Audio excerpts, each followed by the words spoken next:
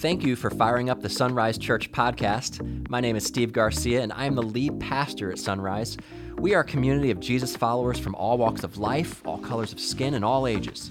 And I hope this message you hear today inspires you to deepen your connection with Christ. Let's dive in.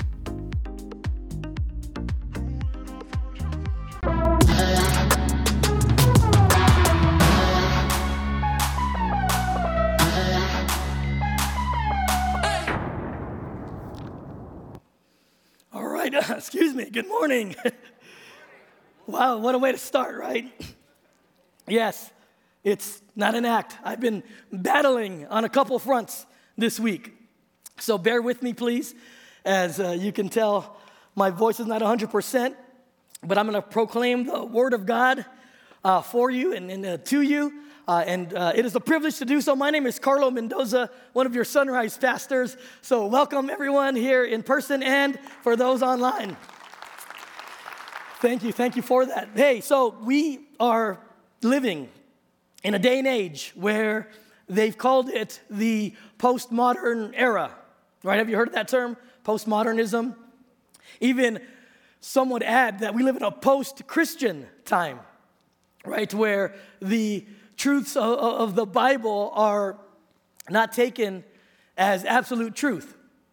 And during this time in our lives, there's been an attack on absolute truth, right? And that is a notion that there can be truth claims that are universally valid for anyone, anywhere, at any time, in every circumstance, no matter what, right? And so those are often rejected because they're attached to, you would probably consider biblical moral principles or the Judeo-Christian ethics that we've known for so long. And so what they've combated that with or replaced that with is the notion of relative truth. And that means that something is true for you, but it's not necessarily true for me, right? And to help maybe understand that a little better, to help understand, well, how did that gain so much steam and popularity? I want you to picture the number 6 laying on the ground. I don't know if we have it here on the screen, but just picture that number, right? And depending on where you're looking, you might say, well, that's a 6. Well, no, I see what you're saying, but I see the number 9, right? And so some people have collectively said, that's wisdom right there, right? That you can be right, and I don't have to be wrong.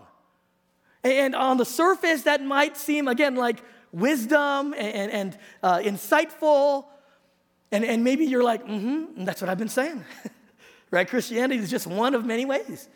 And it goes as far as to have the idea that, well, you know what I see? I see a lowercase g. Well, I see a capital G. Well, I see, that's how I write my Q's sometimes. Right? So you can see how this can get away from us pretty quickly. And again, this might seem harmless, even inspiring to people. But if we are to approach this with caution, this can be very damaging to us.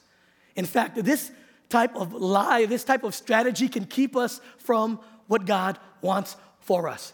This can keep us from the best blessings that God has in store for us. And I'm not speaking necessarily of monetary wealth or healthiness in those terms, all right? And so I want you to understand that if you take that approach to truth, that it's relative, right, that it's subjective or objective, that it depends on your experience or your perspective, you could be in danger. Because this results in catchphrases like, follow your heart, or speak your truth, live your truth, right? Again, it can be inspiring, right? You can even celebrate an entire month on these kinds of matters. But it's dangerous because if we stay in those lies,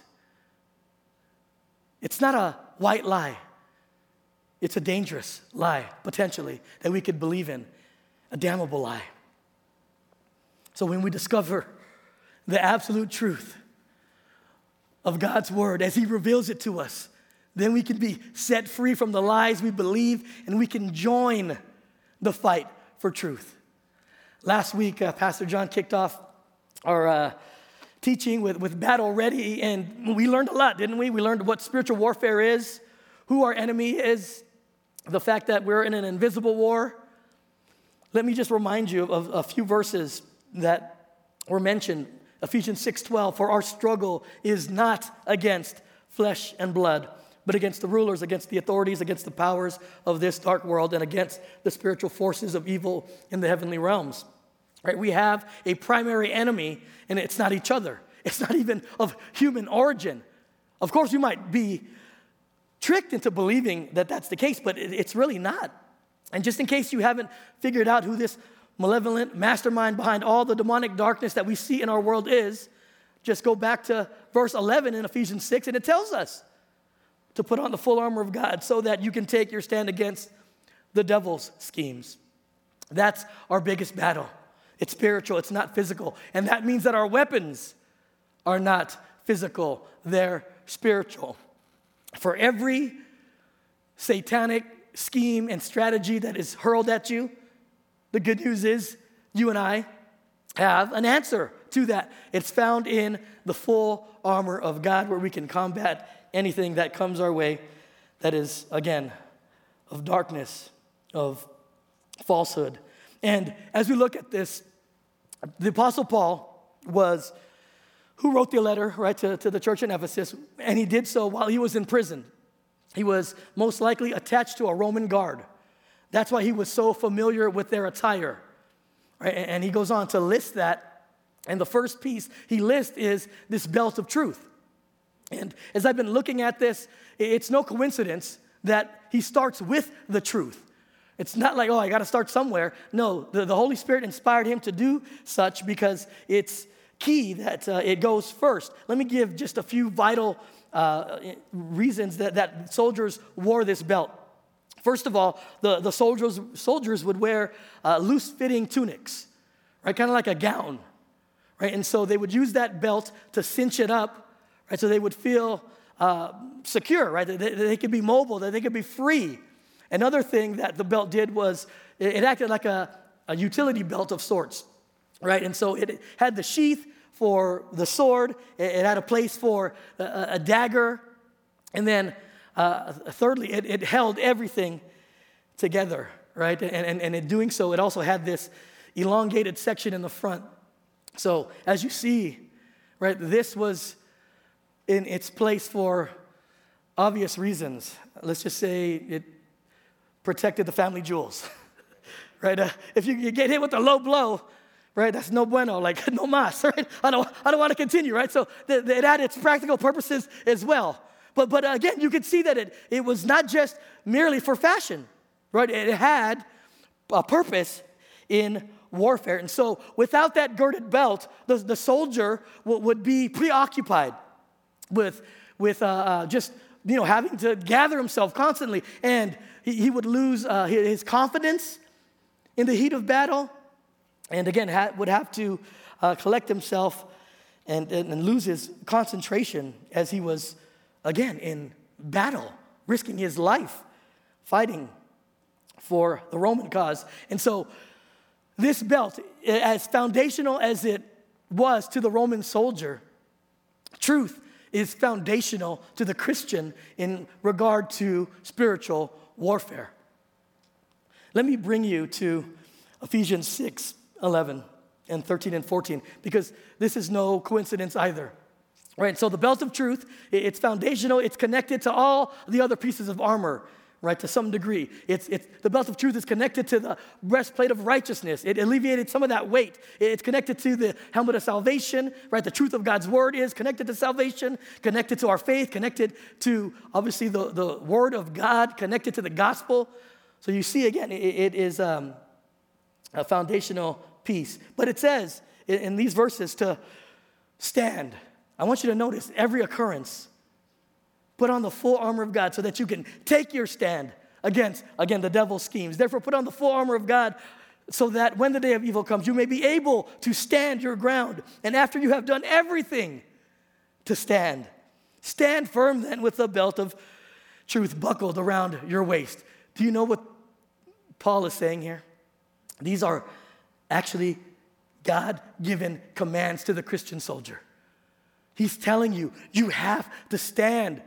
These are orders, right, from the very top to stand your ground. And as soldiers of Christ, as we've been given this command to stand against Satan, in other words, to be battle ready, it's not an option. If you're not fighting, you're a casualty of war. It's just what it is, right? There's no neutral ground. And I know it can be intense, but this is the tone of the text. This has been happening since the beginning. This is nothing new. In fact, if you recall in the Garden of Eden, right, the crafty serpent, the craftiest creature that was ever created, lied to Eve, deceived Eve, right, twisting the scripture and outright going against what God had clearly said. If that wasn't enough, Satan himself goes into the desert, right, the wilderness where Jesus is fasting, and he goes against Jesus himself. And this happens today. This is happening on a daily basis. The enemy is lying to you and to me every single day. So I just want you to understand that this war is nothing to take lightly. In fact, in 1 Timothy 4:1, listen to how Paul puts it to his protege. The Spirit clearly says that in later times, some will abandon the faith and follow deceiving spirits and things taught by demons. Listen to what Jesus said about a group of Jewish people who refused to believe in him. He said in John 8:44, you belong to your father, the devil, and you want to carry out your father's desires. He was a murderer from the beginning, not holding to the truth, for there is no truth in him. When he lies, not if, when, he speaks his native language, for he is a liar and the father of lies.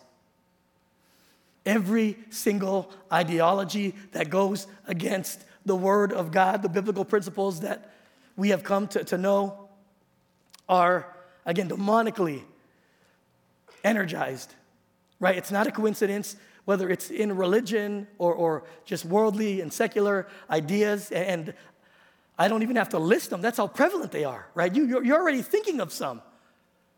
And you might even be questioning, could he be talking about that? If it goes against God's word, I am.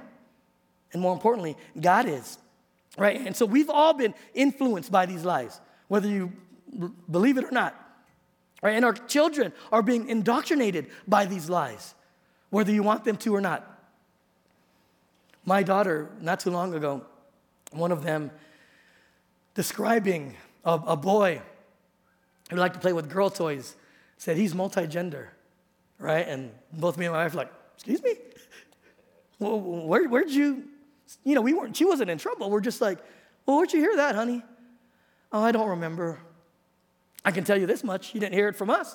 She didn't hear it at home, right? And so it's out there. And so we have to be mindful that this level of deception is off the charts when it comes to the deceitful nature of Satan. When Jesus walked this earth, these same lies, right, or the source of these lies, would fuel certain Jewish leaders of his day to plot his murder. Right? And I want to go and look at an account in John 18. And I want to answer a question today. I want you to answer a question with me. And that question is, what is truth? But as you locate that in your Bibles, just by a little way of context here. So Jesus shared his final meal with his disciples. He afterwards was in deep prayer about submitting to God's will as the impending death by way of crucifixion was weighing on him. And as he was praying, he also included a prayer for his disciples, including you and I, right? A prayer that they would be united in Christ, a prayer that they would stand for the truth, a prayer that they would be protected from Satan. And it picks up in verse 2. Now Judas, who betrayed him, knew the place. Why? Because Jesus had often met there with his disciples, including him. So Judas came to the garden, guiding a detachment of soldiers and some officials from the chief priests and the Pharisees. They were carrying torches, lanterns, and weapons. So first off, we see Judas Iscariot, who was badly deceived by Satan. It says in another account that Satan entered him, right? He was so deceived that he sells out his friend, right, for 30 pieces of silver. And after doing so, he pockets this blood money, and he heads out and led this armed special task force to one of the regular spots, another garden called Gethsemane. And so this is in the middle of the night, right? So there are soldiers wielding swords, right? There are chief priests holding clubs. The rest are holding and carrying torches. And they all kind of storm in this area. They spot him. And instead of cowering in fear, hiding behind the shadows, Jesus courageously steps up, right? And this wasn't like two gangs, right, with some street beef, right? They coming up to Jesus like, hey, I say, where you from? And Jesus like, from Nazareth, Holmes, what's up? That way, it wasn't like that. Jesus was calm, right? He was claiming his deity. He was also bold in saying who he was. But listen to what happens there in verse 4. Jesus, knowing all that was going to happen to him, and that also included the death that he was soon to face, went out and asked them, who is it you want? Jesus of Nazareth, they replied. I am he, Jesus said, and Judas the traitor was standing there with them. When Jesus said, I am he, they drew back and fell to the ground. This is powerful, right?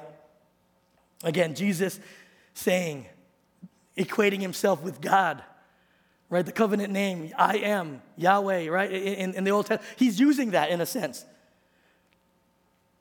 And so they all fall back when he claims who he is. And that wasn't just a demonstration of his divine power. I believe that was a gracious warning to everybody involved. You are on the wrong side of truth. This is a warning. They all get back up. And they don't heed that warning. And they come back for more. They didn't get the hint. And so Jesus says, look no further. I'm he. I was never hiding from you guys, and I'm not hiding now. Verse 10, then Simon Peter, who had a sword, drew it and struck the high priest's servant, cutting off his ear. The servant's name was Malchus. Jesus commanded Peter, put your sword away. Shall I not drink the cup the Father has given me? So this is consistent with the brash character of Peter, right? He's quick to jump up. He pulls out his sword. Everybody was packing, the other disciples were packing swords too, right? But he's the one that brandishes, and he's like, I'm going to go down swinging.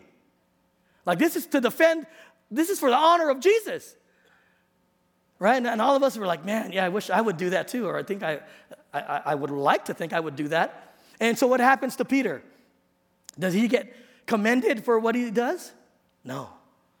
He gets corrected. Does he get rewarded for what he does? No, he gets reprimanded. But why? Right? Jesus was wrongly arrested. He was falsely accused. And Jesus is like, hey, let it slide. Verse 12. Then the detachment of soldiers with its commander and the Jewish officials arrested Jesus. They bound him and brought him first to Annas, who was the father-in-law of Caiaphas, the high priest that year. So mission accomplished. They set out what they intended to do. They did this in the guise of darkness as to not cause a scene, as to not start a riot. Right, again, because what they were doing was so wrong on so many levels. But as they capture Jesus, as they bring him in, first Annas has this shot at him, and he's like the former high priest, right? So he has some clout, some influence still, but he gets his shots in, right? He questions Jesus and his followers and his message. But then after Annas is done with them, he's like, hey, take him to Caiaphas, because he was the acting current high priest. And so Caiaphas does what he does, and then he brings him to Pilate, Pontius Pilate, who's the governor of Judea. And then Pilate gets Jesus in front of him. By this time, it's the break of dawn. Pilate's like, look, this is way too early to be coming with me with some nonsense like this. They're like, no. This is worth your time, Governor Pilate, right? You want to deal with him. He's an enemy of the state. The claims he's making, that he's a king, which again goes against Roman rule, right? So if you're not submitting to the rule of Rome, then you're an enemy of the emperor. But Pilate figures this out. He's like, wait, isn't he from Galilee? It's like, man, bus him over to Herod, right? That's his jurisdiction, right? So he goes to Herod after this. And so you can see Jesus just getting bounced around. And all the while, he was interrogated, he was ridiculed, he was mocked, he was punched, he was slapped, he was spit on. And then he gets back into Pilate's hands. Verse 31. Pilate said, take him yourselves and judge him by your own law. And they said, but we have no right to execute anyone. Aha! That's it. That's the reason. They wanted Pilate to do his dirty work. Right? They wanted Pilate to murder Jesus. And so in verse 33, Pilate then went back inside the palace, summoned Jesus, and asked him, are you the king of the Jews? It's like, look, what they're saying against you, they're trying to end your life. If you just deny this, then, you'll get a slap on the wrist instead of a cross on your back.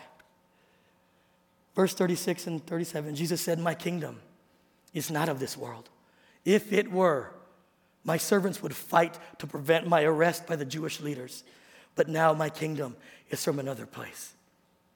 And then Pilate says, you are a king then. Jesus answered, you say that I am a king. In fact, the reason I was born and came into the world is to testify to this truth. Everyone on the side of truth listens to me. So Pilate gets it straight from the source.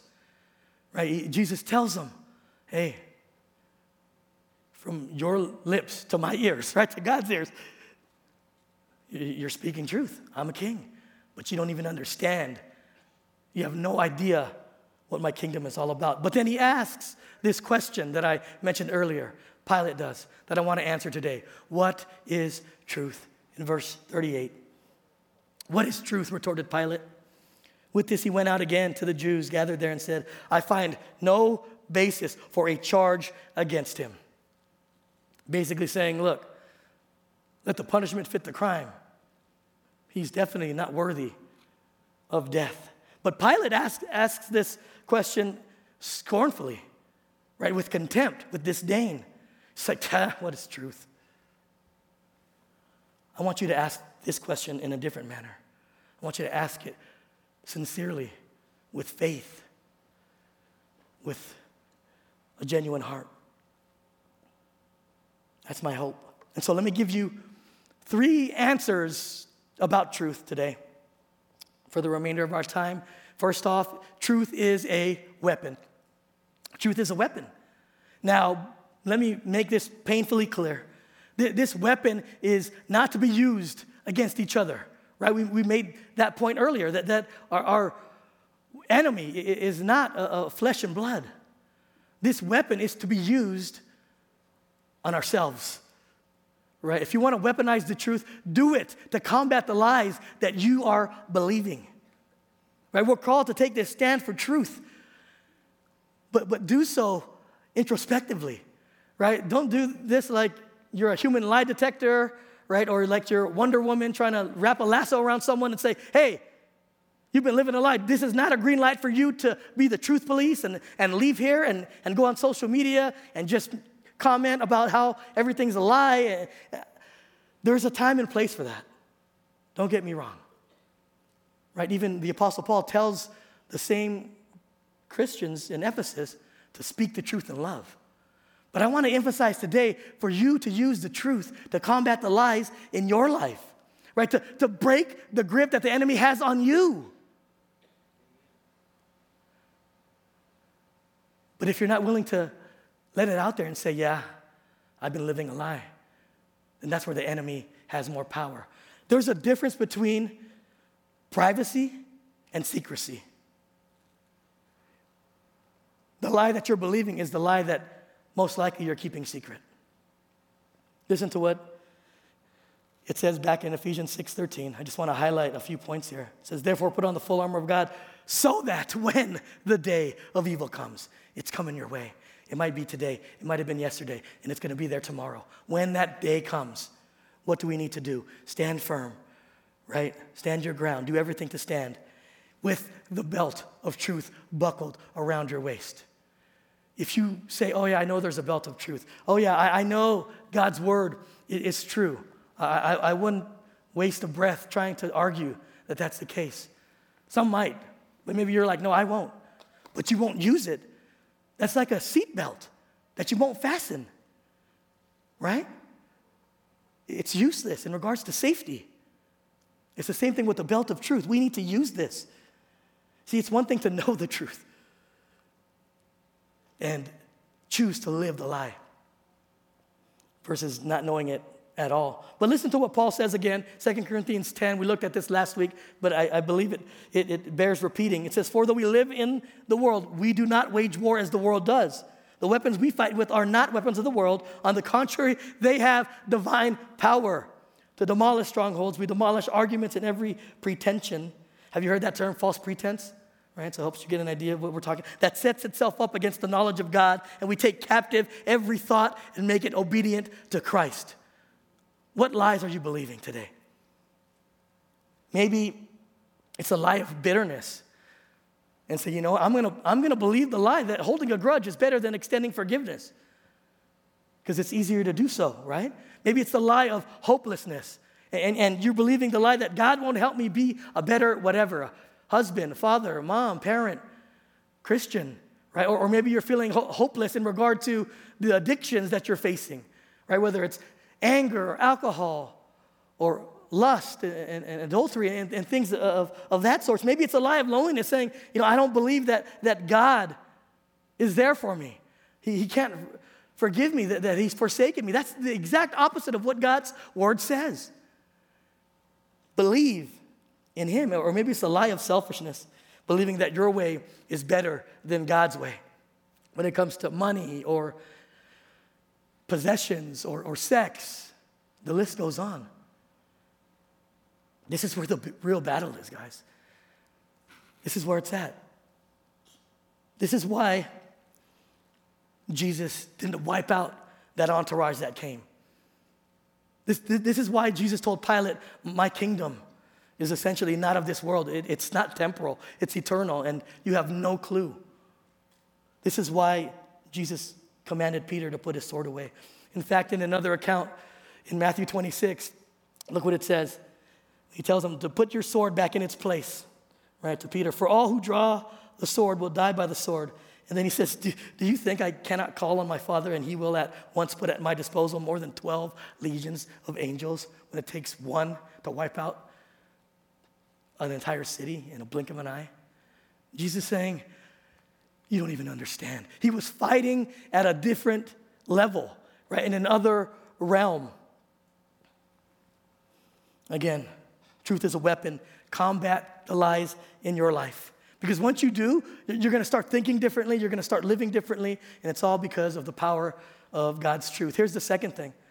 Truth is an option.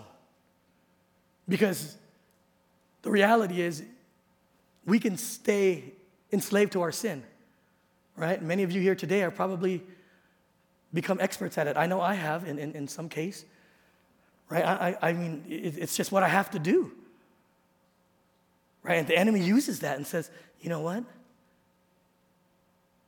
It's you stay enslaved to your sin because there's no way that you can claim, right? Did you understand what I'm saying? That it's that crafty. It's that much of a war that we need to realize is happening. And here are the options. Listen to what The Apostle Paul said it to the Romans in Romans chapter 1. He says, the wrath of God is being revealed from heaven against all the godlessness and wickedness of people who suppress the truth. Right? Who just keep pushing it down, say, I know, but I'm going to live my truth. And then it goes on, right? It says it's by their wickedness in verse 25. They exchanged the truth of God. For what? A lie. They exchanged the truth about God for a lie and worship and serve created things rather than the Creator who is forever praised. Amen. And again, it's an option that we need to make. You can convince yourself all day. Truth is relative. Look, I know what God says, but I believe this. And I agree with a lot of what God says, but I believe this. It's an option for us. This is basically what Pilate did. Right? He initially declared Jesus innocent, right? He's like, I have no charge against him. What are you guys doing? Well, you want to kill him? I don't see that being just. Right? And so eventually, though, he caves in to the so-called truth of the Council of Jewish leaders. And then Pilate, again, given that option, even with the embodiment of truth standing right in front of him, he chooses to lie. And then Pilate even flips it back on this mob, this mobocracy, right? And it's like, look, you guys figure it out, right? Are you serious? Like, I'm going to give you one, because this dawned on him probably last second that, hey, we have a custom. I can release one of the other prisoners, or I can release a prisoner, or I can actually release Jesus to you. Or do you want to take Barabbas? Right? He flipped it back on them, and they chose the lie. You know why Pilate caved in to some degree? Because they were very loud, right? They were chanting, crucify him, crucify him. Do you know in our world today, the culture is very loud, right? But it's not whoever's the loudest. That's true. Some of us have given into this, right? Have been duped by this. They chose to believe the lie. Listen to what Jesus said in John 8 concerning a group of would-be followers. To the Jews who had believed him, Jesus said, if you hold to my teaching, you are truly or really my disciples. What's the result? If you do, then you will know the truth, and the truth will set you free. And it's an option. But I want you to choose what's right in God's sight. Choose what's right in God's sight. Notice I didn't say choose what's right in your sight. Because, again, we battle with this every single moment. Not choose what feels right to you right now. Not choose what's popular at the moment. Not choose what's easiest on everyone. Not choose truth from your perspective. But choose what's right according to God's sight. Proverbs 14:12 tells us there's a way that appears to be right, but in the end, it leads to death. Choose what's right in God's sight. Truth is timeless. It is always what's right, no matter what our culture says, no matter what our condition is. And if you choose truth, you're going to choose life. You're going to choose liberation. You're going to choose freedom. The last answer I want to give is that truth is a person. Truth is a person. Jesus said this about himself. In this story that I shared with you, Judas, Annas, Caiaphas, Pilate, Herod, the Roman soldiers, the chief priests, they all rejected the truth. They all refused to believe in Jesus, right? That he was telling them the truth. And I don't know why they did so. I don't know why they rejected the kingship and lordship of Jesus over their lives. I don't know what their motivation was. Maybe it was for the love of money, right? We know Judas, that played a part. To maintain power or to gain control or to keep their tradition. Or maybe it was just too much pride to swallow. But in all those cases, they refused to acknowledge who Jesus was. And Jesus said this about himself. John 14:6, I am the way, the truth, and the life. No one comes to the Father except through me. And you can be sincere about believing something else, but you will be sincerely wrong. Remember what I mentioned as far as the last-ditch effort with Pilate trying to get on the side of truth? Let me read those verses in John 18:39. He says, "But it is your custom for me to release to you one prisoner at the time of the Passover. Do you want me to release the king of the Jews, please? Yes? Because that would definitely ease my conscience, because I think he's innocent. Or," as they shouted back, "No, not him. Give us Barabbas." Now, Barabbas had taken part in that uprising, right? The insurrection. He was a bona fide killer. Who are you going to choose today? Are you going to choose Jesus? If you do, you're going to release the power of Jesus in your life. Or you're going to choose Barabbas and say, no, I'm going to continue to believe the lie. Truth is a person. I'm asking you to come into a relationship with Christ. Again, not to know the truth up here, but to come into a relationship with Christ. I want to go back to John 18, verse 37. It says, "You are a king then," said Pilate. Jesus answered, "You say that I am a king. In fact, the reason I was born and came into this world is to testify to the truth. Everyone on the side of truth listens to me." And I wanted to show you that because I believe that Jesus is testifying to the truth today. I believe that he's speaking to all of you today. He's doing so in a couple different ways. He's doing so, if you haven't entered into a relationship with him, he's asking you to come into a relationship with me. He's testifying about himself. I want to go back to that picture we saw earlier, right? The number on the ground. Is it a 6 or is it a 9? Jesus came to testify of the truth. All we have to go to is the source, right? Well, who wrote that number? It's a 9. God. It was me. Who made you? It was God. You can know absolute truth because Jesus is testifying to it right now. He's saying, listen to me. Listen to me. Satan always lies. Always. Jesus always tells the truth. I'm convinced that Jesus is speaking to you today. He wants to help you. He wants to help you break that stronghold. He wants to help you enter into a relationship. If you're not familiar with the end of the story, they chose Barabbas. Barabbas to live and Jesus to die. And Jesus would die for Barabbas, and he would die for you.